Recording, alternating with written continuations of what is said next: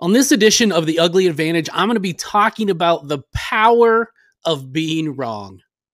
Yay! When was the last time you said you were wrong?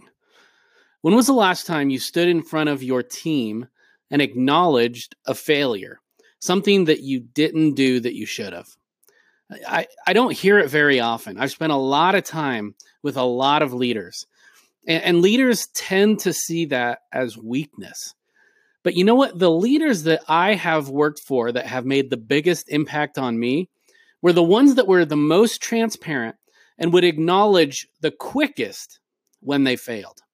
Now, here's the beauty of doing that. When you acknowledge a failure, you do a couple things. What you do first and foremost is you build trust with your team. Your team now knows that you're willing to say something that doesn't look great on you. That is so powerful, and trust is the bedrock. It is the foundation of strong leadership. But here's the second thing it does, and this I think is even more important, is it helps you learn.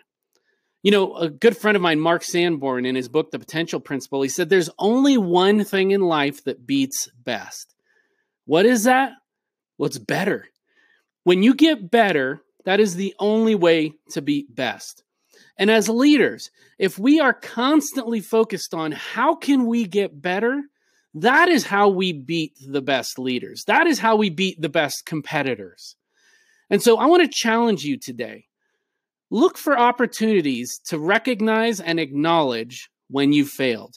Because when you do, you will build trust and you will get better. Oh, thank you.